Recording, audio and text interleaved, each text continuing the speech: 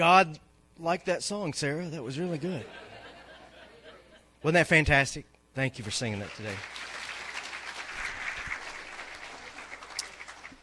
So let me share a picture with you this morning. Exhibit A, this slide right here. Now, it's a flower bed at our home where we live. The tree behind that graceful McBrayer M is a crepe myrtle tree. You only see the trunk there. My wife accused me of committing crepe murder on that tree as I trimmed it this year, but it's come back just fine. I don't remember exactly what those little purple flowers are. Cindy tells me that the fuzzy, what? Mexican petunias. Okay, there's a consensus here. All right, that's good. Cindy says the one on the right, she calls a foxtail, that fuzzy thing there on the right. I don't know what you call it there. There's a solar-powered light. Don't make sure you don't miss that. And, of course, there's a giant concrete rabbit. Now, we have people stop at our house and ask us about this rabbit because they want one of these beasts for themselves. And when they stop and ask, I say, no, you don't. This rabbit has moved 3 different houses with us, and it weighs 5,000 damn pounds. You don't want that rabbit. In fact, if you'll load this rabbit up right now, you can have this rabbit. And then at the base of the big bunny's feet is this green leafy halo. Do you see that? What in the world is that? Well, I'll tell you. Last year on Easter Sunday, Nancy McConnell gives the invitation that she gives every Easter. Do you know what it is? We got all these Easter lilies here, and you need to take them home with you. So Cindy got one, and she took it home, and she planted it right there in April of 2018. And there it grew for a little while, and then winter came, and it died away. And Cindy took this massive concrete pot and put it where that lily used to sit, and she put artificial flowers in the pot for the winter. And as spring came along this year, we were out working in the flower bed, and we moved that pot, and there is this Easter lily coiled like a halo, trying to get out of the ground, snaking around the concrete pot underneath. It's pretty incredible, isn't it? And so Easter's 2019 lily is planted there with that now. I just wanted you to see the 2018 edition, that it doesn't look like a lily, but it certainly is. And it's a great parable for Easter itself, really. Life breaking through the soil. What was thought dead. What was thought gone. Knocking back the dirt and erupting out of winter's earth. Now, there's no need to check your calendar. It's not Easter today, but it remains in the church calendar Easter tide. There is Lent, 40 days before Easter, a time of preparation, repentance. Easter comes, Holy Week, and then after Easter Sunday itself, this 50-day period before Pentecost that we call Easter tide. 50 days of celebration and reflection on life. And when you turn to the Eastertide lectionary, you find that the scripture readings during this season are filled with resurrection and resuscitation, with hope and joy. And that is the case in our reading that we have heard today. You find followers of Jesus acting out in resurrection power. Tabitha, the Greek name sounds strange to me. Dorcas. Like you're a dork. So I'm just going to stay away from that. But Tabitha. Tabitha is a good woman. She is kind. She is mindful of the poor. She's a seamstress. She's making clothing for her friends, for the community. And she dies in this little coastal town called Joppa or Jaffa. This is a picture I took a few years ago when I was in Joppa. You can go there today. It's a beautiful city sitting right on the Mediterranean, just outside of Tel Aviv. Next slide, Garrett. Almost every door in that village is painted blue. Now, you'll see this around the Mediterranean in places. Why do they paint the doors blue? The old tradition is, Now, some of you Lutherans, Methodists, what was the color of your church door? Red. Why? Do anybody know? You don't know? It's the blood of Jesus. Come on, people, play along here. Are we Christians? But in these Mediterranean towns, you see these blue doors. And the tradition is that blue is the color of heaven. And the devil can't get into heaven. So you paint your door blue and the devil can't get into your house. Our front door is blue. I don't know if it's working.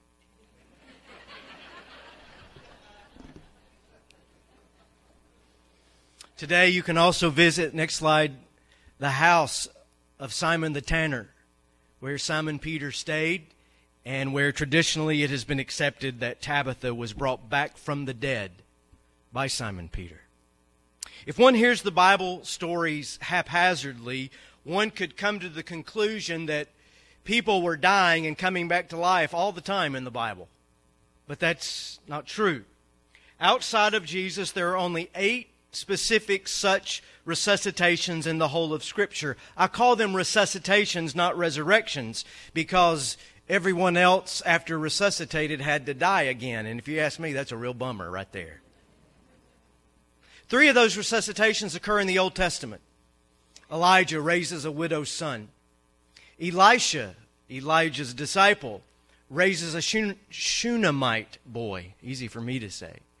And then, strangely enough, Elisha's bones raise a dead man. They're hiding in a grave. They're hiding in a cemetery from some guys. They jump into this grave. They throw a dead man in there because they're hiding this body. It touches Elisha's bones, and he stands on his feet, which reminds me of the joke about the guy falling in. This is not in my notes. The guy falling into the open grave in a cemetery. Have you heard this one?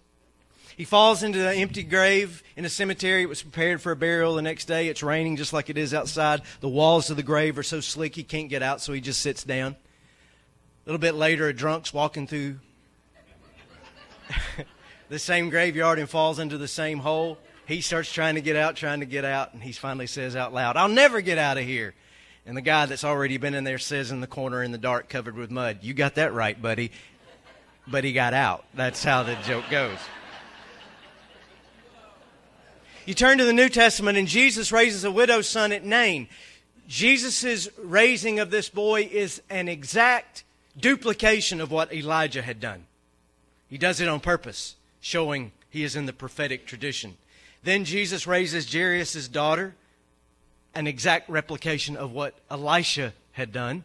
Jesus raises his friend Lazarus in the Gospel of John. And then we come to 2 post-gospel occurrences. Simon Peter, in our text today, raises Tabitha, and Paul raises a young man named Eutychus. Now, the Eutychus story I've remembered my entire life. It's a great story later in the book of Acts. Eutychus is a young man, probably a teenager. Paul is preaching a sermon in this house, and it's crowded, and it's hot, and it's muggy, and Paul's been preaching like for hours. And Eutychus is sitting in the window. And he does what a lot of folks do. And I know who does it here. He thought he'd catch a few winks during the sermon. He falls asleep in the window, 3 stories in the air, falls out of the window, 3 stories below, hits the pavement, and he is dead as a hammer. And Paul goes down, interrupts the sermon. Something had to end it. He gets done, goes down, raises the boy from the dead. That's amazing. But then you know what he did? He went back up and started preaching again all the way to morning. I mean, I would say that's a pretty good invitation call. Let's wrap it up and go to the house right there.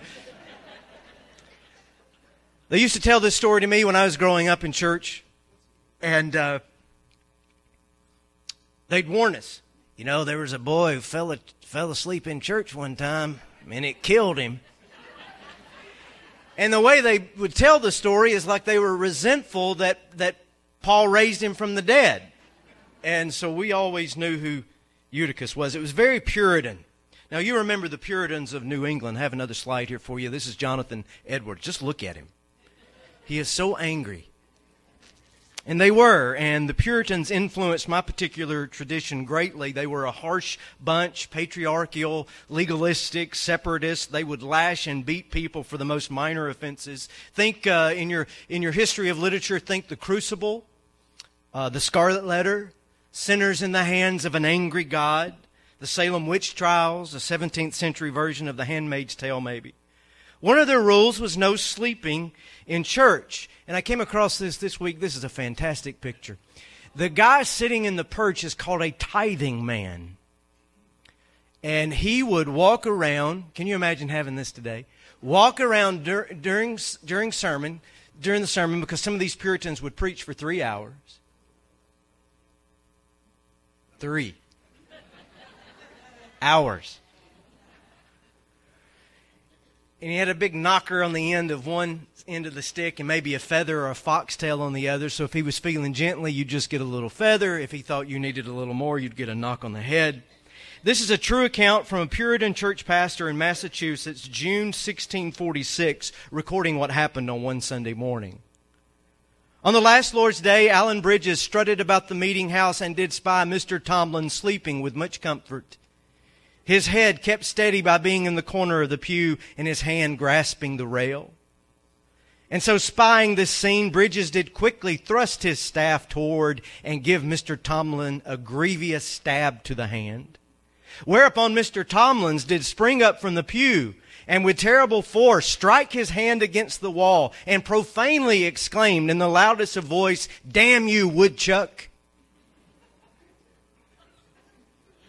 Alas, Tomlins had been dreaming that a woodchuck had seized him by the hand.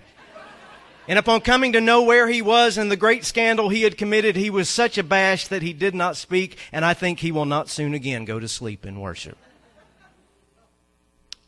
I don't know if we should bring those back or not. Back to poor Tabitha. She's not sleeping. She's dead. As dead could be. But her friends, and I love this part of the story, her friends that that loved her, her friends that she had served, they would not abide this. She was too good of a soul to let go of so soon, and I understand that. And you do too. I have lost friends far too young, friends in the prime of their life. I know you have too. Friends that left seemingly before their time. And if I could have called upon a supercharged holy man to come and raise them up, I would have. I have friends even now, today, that are facing terminal illnesses, and those illnesses are terminal. They are going to die. They are going to die too soon. And that is not a lack of faith. It's not giving up on prayer. It's reality. It's hard and it's cold, but it is the reality of the situation. I would do something if I could, or at least offer another person in their place. Now, you know what I'm saying.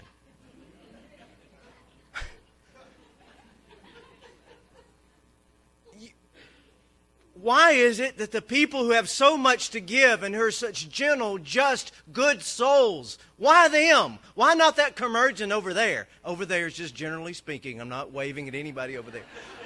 Why not somebody else who's hard and crusty and really doesn't care? I mean, those are the kind of conversations I have with God. I don't know if you have those kind of conversations. But I'm talking to Him all the time about why such things like this happen. Well, Tabitha's friends lived at an exceptionally fortunate time. One of the original disciples of Jesus is nearby, Simon Peter, and they go get him. And they tell him about Tabitha, and Simon Peter goes to that upper room where she is laid. He prays, he intercedes, and she is raised from the dead. Like a lily bursting forth out of the ground that you thought was gone. Like a lily hiding beneath a stone pot, they lean toward life, and life is what they get for their friend. And I think that is the lesson for us today. Not that we will see those we love raised from the dead right before our eyes. That's not likely. Not that we will always avert death. That's not likely either. The lesson is to lean toward life. reach for it, side with it, stretch out and take hold of it in all of its manifestations. See before you, God said to Moses and the people of Israel once, I have set before you life and death, blessings and cursings. Choose life. And that's not a political slogan. It's not a t-shirt. It's how you spend each and every day. You take sides with what is good and just and life-giving and soul-sustaining, or you choose the opposite of those things. We know that something is wrong with the world. We know it within, deep in our hearts, in our bones, because we were made for life. So all of this hatefulness, the violence, the ugliness, as Jesus described evil, what comes to kill, to steal, and to destroy, we recognize it, and we know we must resist it. We know that if you give death and destruction an inch, it will take a mile. So we keep blooming. We keep coming back after our seasons of winter. We keep reaching for what is bright and warm. We keep breaking through the dirt to say life counts. Resurrection is real. I am still alive and well, more or less. And when it comes time to shake off this body and to proceed to whatever is waiting for me on the other side, yes, even then, I will be alive. One more picture. This is another flower bed at our house, and right here on our little pond. Kids, that's as waterfront as we can get, sorry. There's a little windmill thing above those lilies. You see it? It's a whirly-do, a technical term, whirly-do. And then to the left there, beautiful wind chimes. Cindy, who gave us those wind chimes? Linda and Mickey Brown. I love those. They're right outside our bedroom. They sing all the time. And then this giant flower pot with these lilies that are in the on the inside. These lilies, Nancy, are not last year's lilies. Cindy didn't grab 5 or 6 and go out with lilies, her arms full. Let me tell you about these lilies. And I bumped into him in the back and warned him that I was going to tell this story. I'm glad he's here. Back in 2015, one of South Walton's most beautiful people passed away at the far, far too young of age of 55. Beachy Barbara Lovell. And it seems just like yesterday that we were at her memorial service. Many of you knew her better than I did, but those of you who knew her well knew that she was beautiful inside and out. Last winter, her husband Dave is cleaning up his house. Time to make some changes. It's hard, but necessary. And my wife Cindy was over there, and she's lending a hand and getting some of his castaway glassware because she throws nothing away. And there was this giant concrete pot sitting there. And in Cindy's way, she says, "What are you going to do with that?" And Dave says, "You want it?" "Yeah." Well, it was too big to put in her car, so I drive down there. It's heavier than that damn rabbit back at the house. Full of dirt, and put it in the back of her car, and we wrestle it around in the backyard to get it into this position where it's at today, and hope it stays there. Well, spring rolls around this year, and there's some weeds in it, and I say to Cindy, "I'm going to pull these weeds up because I'm a great gardener." And she says, No, don't do that. Let's see, that could be something. Well, a few weeks later, we open our bedroom door to look outside. And Barbara Lovell's lilies are blooming in the pot. There's 7 of them. 5 like trumpets are already opened, and then there's 2 more that haven't opened yet. I'm happy to say they've all completely opened now. And the reason I took this particular picture is I want you to see. You see how they're leaning? They're leaning because the sun comes up on that side of the house, and it shines between the house and the garage, this little narrow area, not much wider than this hallway. And then the sun, after it rises, these lilies are in the shade the rest of the time. But there was just enough sun in the morning for these lilies to be called back from death, to be called out of the dirt, and then they lean